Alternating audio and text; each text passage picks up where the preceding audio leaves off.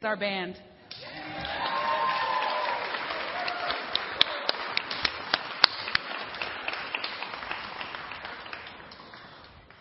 Seriously, if I didn't work here, I'd come to church here.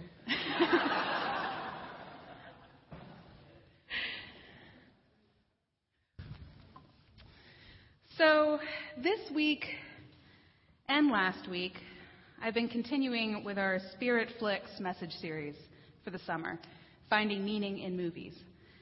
And today, I will be preaching my final message in this series for the summer.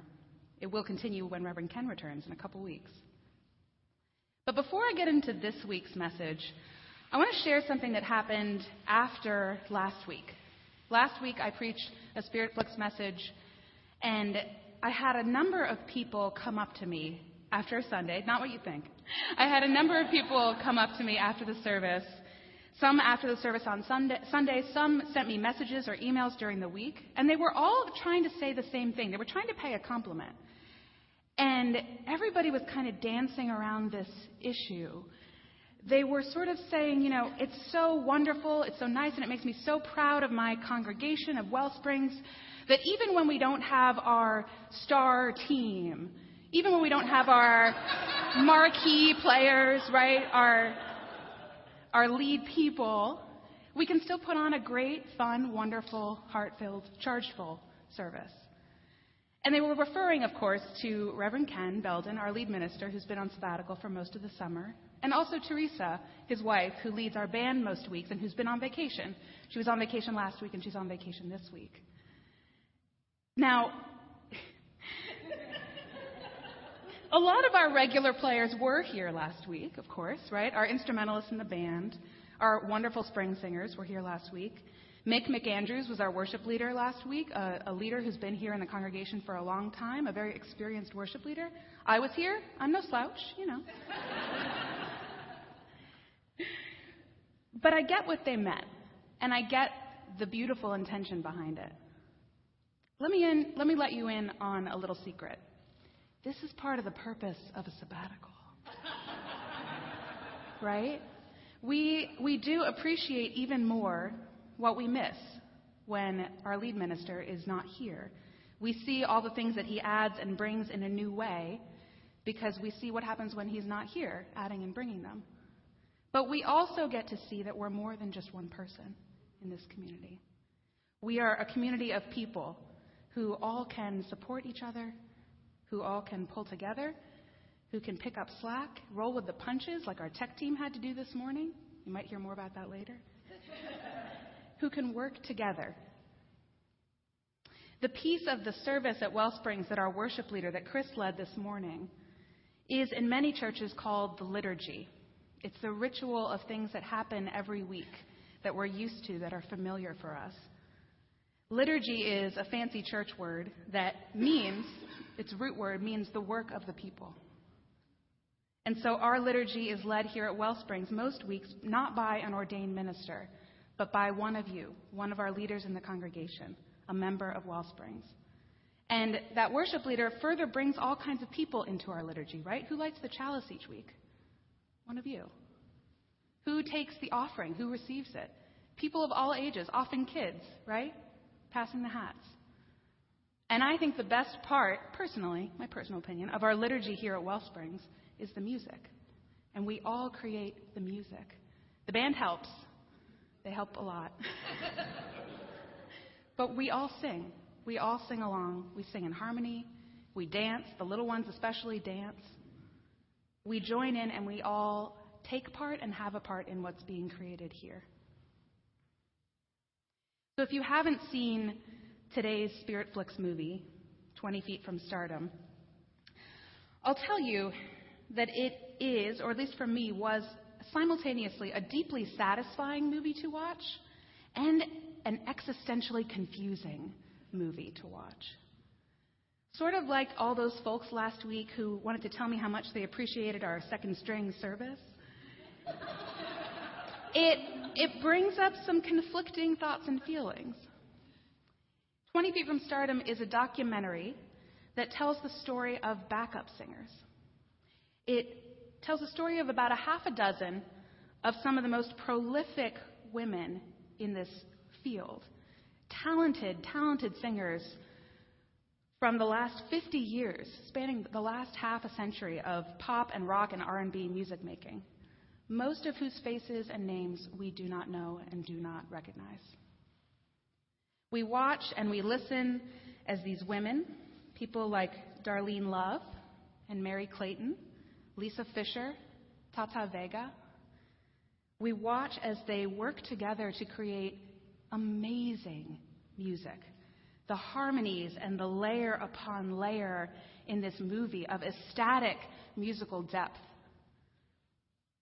And then as we begin to hear their stories, we start to understand that there is a wide variety amongst them in terms of their experience of what this work is like. For some of these women, making music with other people, making this beautiful sound is truly enough. It's truly where they want to be. For them, it is where they feel they are living out their calling. But for other women, and actually I think for most of the women that the film profiles, it's a lot more complicated than that. They love making this beautiful music with these other artists, but they also have stories that are terribly vulnerable and sad. Stories of dreams they came this close to, tantalizingly close to realizing, but that never quite materialized.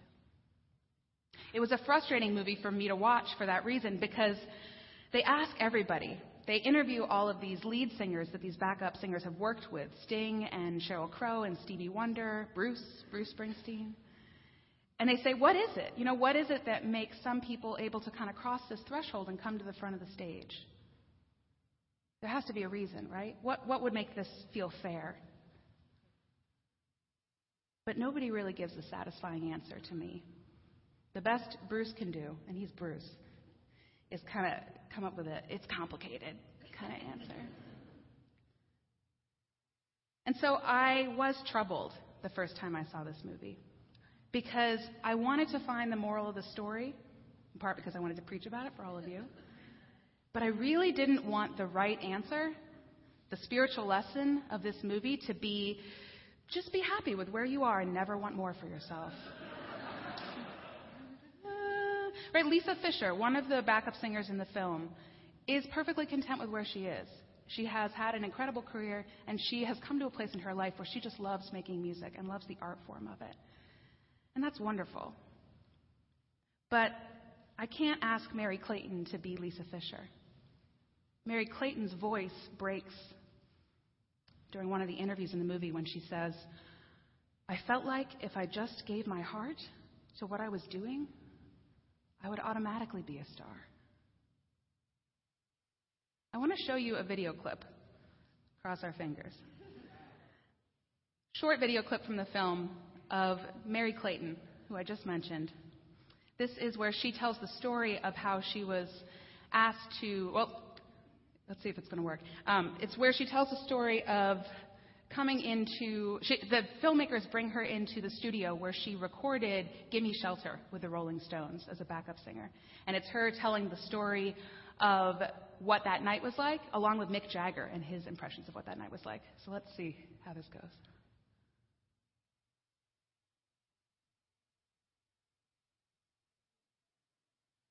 Uh-huh.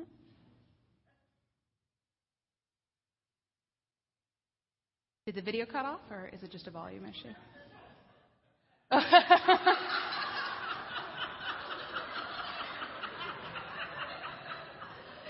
Please ignore the political ads at the bottom of the video. All right, so we're having trouble with sound, it seems like? Yes.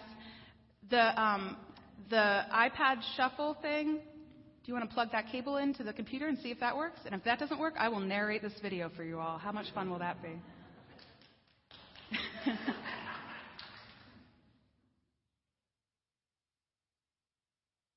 It's not working? All right. So go back to the beginning of the video, and I'm going to tell everybody what happens, okay? All right. And it's hard to see, too. We'll start here. So Merry Clayton comes into the studio, and she goes, this is my home. She's so thrilled to be where she is in this memory. And they sit her down and they ask her about the night that she was called to sing backup on Gimme Shelter for the Rolling Stones. And they call her in the middle of the night. This agent says, we've got somebody in town, the rolling somebodies. And they need somebody to sing on this track. And she goes, okay. So she says she shows up. It's 1 a.m. She's pregnant at this time. She's pregnant. She's in slippers. She puts on a robe, a Chanel scarf over her head. She's got curlers in her hair. And she comes into the studio, and Mick Jagger has written this part that he really wants a woman to sing. In Gimme Shelter, there's this vocal part that's about rape and murder. And she goes, rape, murder? It's just a shot away. Whew. But she decides she's going to give it a go, and she starts singing along with Mick Jagger first. And then he kind of tells her to let go, just let loose, do whatever she wants to do. I'm going to try to sing this, y'all. So she goes, she goes, rape, murder, it's just a shot away. It's just a shot away. So that was great. Imagine even 100 times better, Mary Clayton. Okay? And she talks about how she had to go up the octave, and her voice breaks open in this amazing way. It's incredible. You should go home and watch it on YouTube. Because you have to hear it. But in the recording, there's even a moment when you hear the Rolling Stones in the background as she hits that high note. All the guys in the band go, yeah! They love it. These are the Stones. And they are in awe of her skills and her talent. She ends the video, and the vocal track cuts out, and she's sitting in the studio after she's told the story. She has this smile on her face, like she knew what she did. And she goes, I don't hear any clapping, to the camera people around. She is amazing. She's an amazing talent. And my favorite part of that whole clip is that part where she gets the phone call in the middle of the night. When they call her and they say, we've got the rolling somebodies here. There's something great about that. There's something really beautiful about that moment that's full of potential, where things start, where new things are being created. And the way that that moment breaks down that line between nobody and somebody. Nobody knows who anybody is when Mick Jagger and Mary Clayton get together in a room. It doesn't matter. Nobody knows who anybody is at the start of something new. There's a theme that runs all throughout the Christian scriptures, especially the New Testament. And it's a theme that kind of asks this question: do we trust the things of this world or of a world beyond? There are a lot of quotes in the Christian scriptures about this theme, and the theme gets a really bad rap often. And I'm with people on that generally.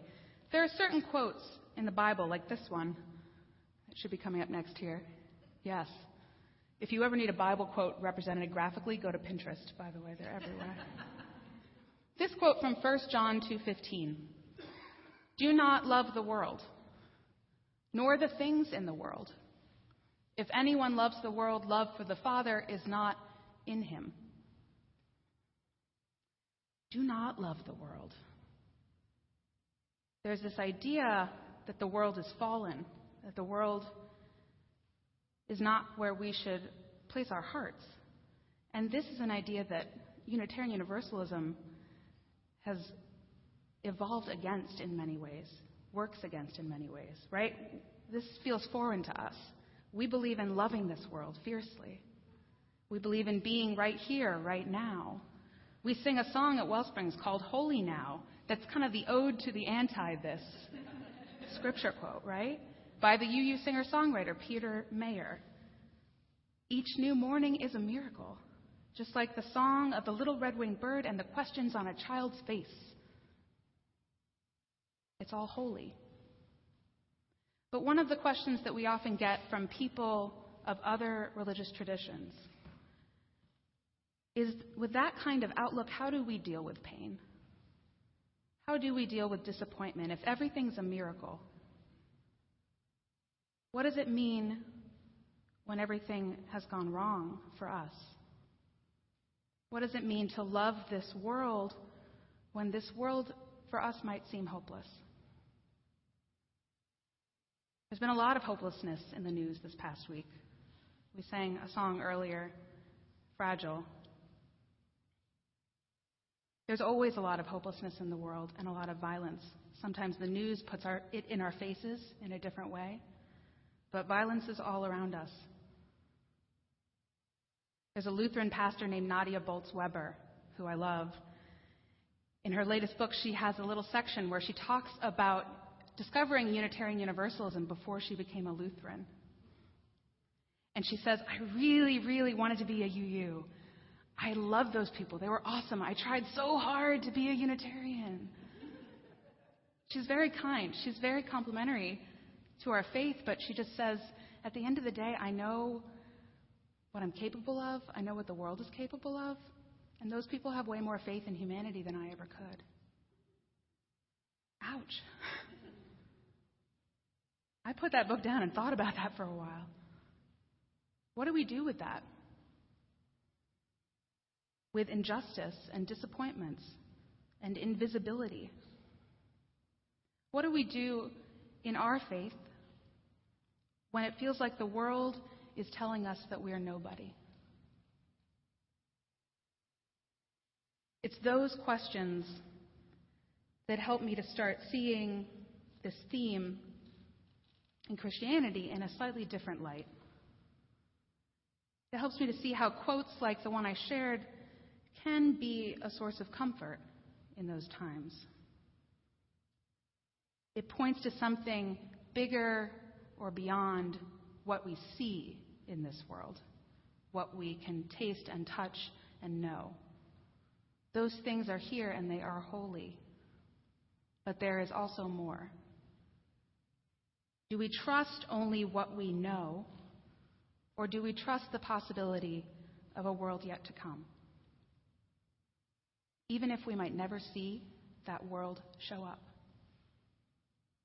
How might trusting that change us?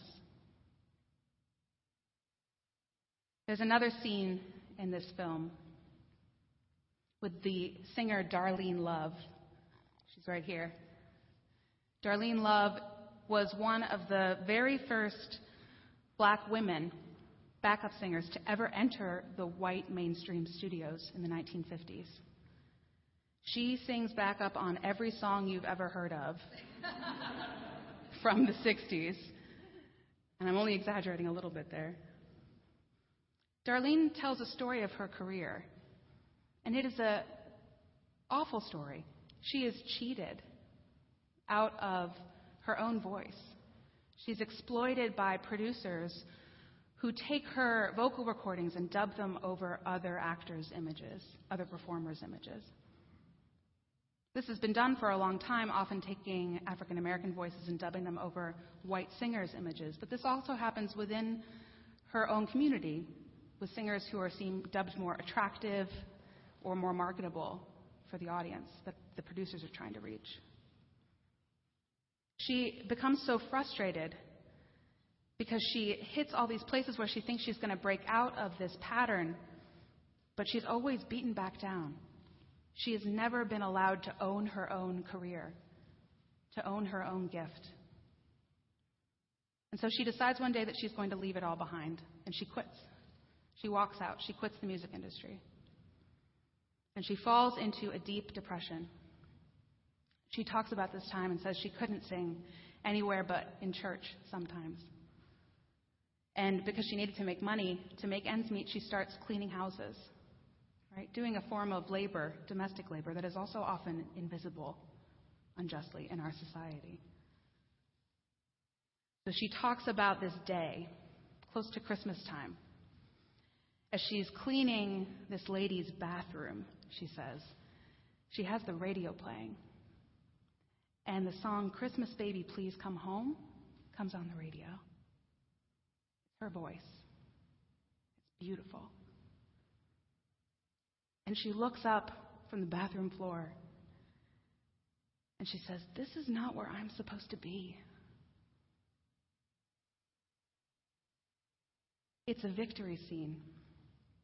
She goes back to singing. And from here, the movie tells her story in a way that sort of shapes it as a victory scene, right? This is the turning point where she goes back into music, what she loves. She gets a new contract. She says she takes these little jobs. She works her way up. It doesn't happen immediately. And eventually sort of culminates with the fact that she gets recognized by being inducted into the Rock and Roll Hall of Fame for all of her work.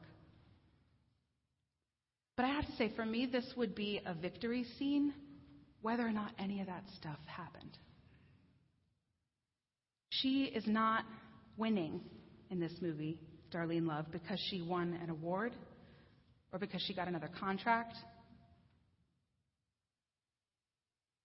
She is winning because she is a woman named Darlene on her hands and knees in a bathroom who trusts what's in her soul against all evidence to the contrary, against all that she sees in the world of her present circumstance. Think about how easily that could have been a sad scene.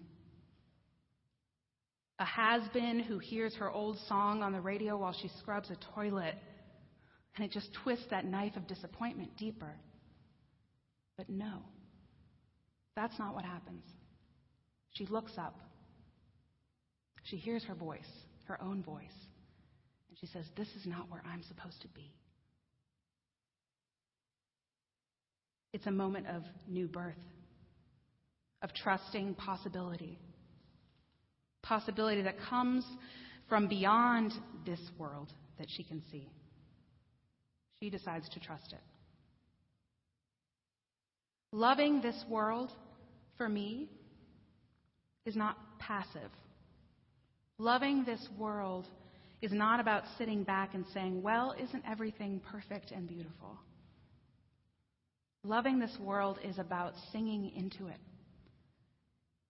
using our voices, improvising, creating, working together in harmony with what's here and with what each other brings. Loving this world is with that note of possibility that comes in from a voice on the radio that we can choose to ignore, or we can let rekindle the fire in our hearts that reminds us that we're not nobody. We're somebody with a divine spark and a gift inside of us. Our sense of worth comes from something bigger than which string we play on or how close to the lead mic we stand. Remembering that you're somebody, remembering your worth, it's the only way that we can work in harmony with each other, instead of competition, instead of resentment for what one person has and what another does not have. It's the only way we can find justice. When we truly know and trust our worth, we don't need to destroy or take from the worth of others to make up for a sense of lack in our own. This woman, Dr. Mabel John, has the scene right before Darlene's scene in the bathroom. She's one of the original Raylettes with Ray Charles. And she has got the money line in this movie. She says, we in the music industry need to know our worth. We need to know we're important. And I think the breakdown is when a woman doesn't know who she is and she settles for less. Check out your worth, she says. Check out your worth, because you're worth more than that. We're worth more than what the world will sometimes tell us. But we're worth just as much as what the world beyond calls us to believe. That is our faith. We are all somebody, and there are no nobodies. None. The world beyond asks us to trust this, to trust the possibilities not yet seen when they break into our days with a song on the radio or a call in the middle of the night. So I pray today that we will pay attention. That we will pay attention as though what happens in our lives can save us. That we will trust the new possibilities that will break into this world from the beyond, as if everything was holy. And I pray that we will feel ready when that time comes to sing our parts. Amen. And may you live in blessing. Let's pray together.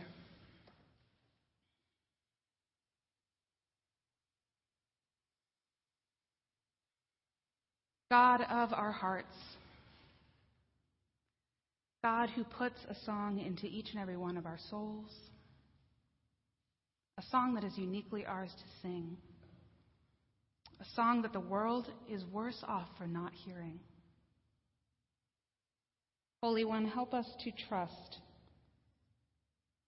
that there is a deep and inherent somebodyness inside each of us. And help us to remember that when we come together, that somebodyness is inside everyone else. And that this is our call to be in community together. For these prayers and for the prayers that each of us carries on our hearts this morning, we say, Amen.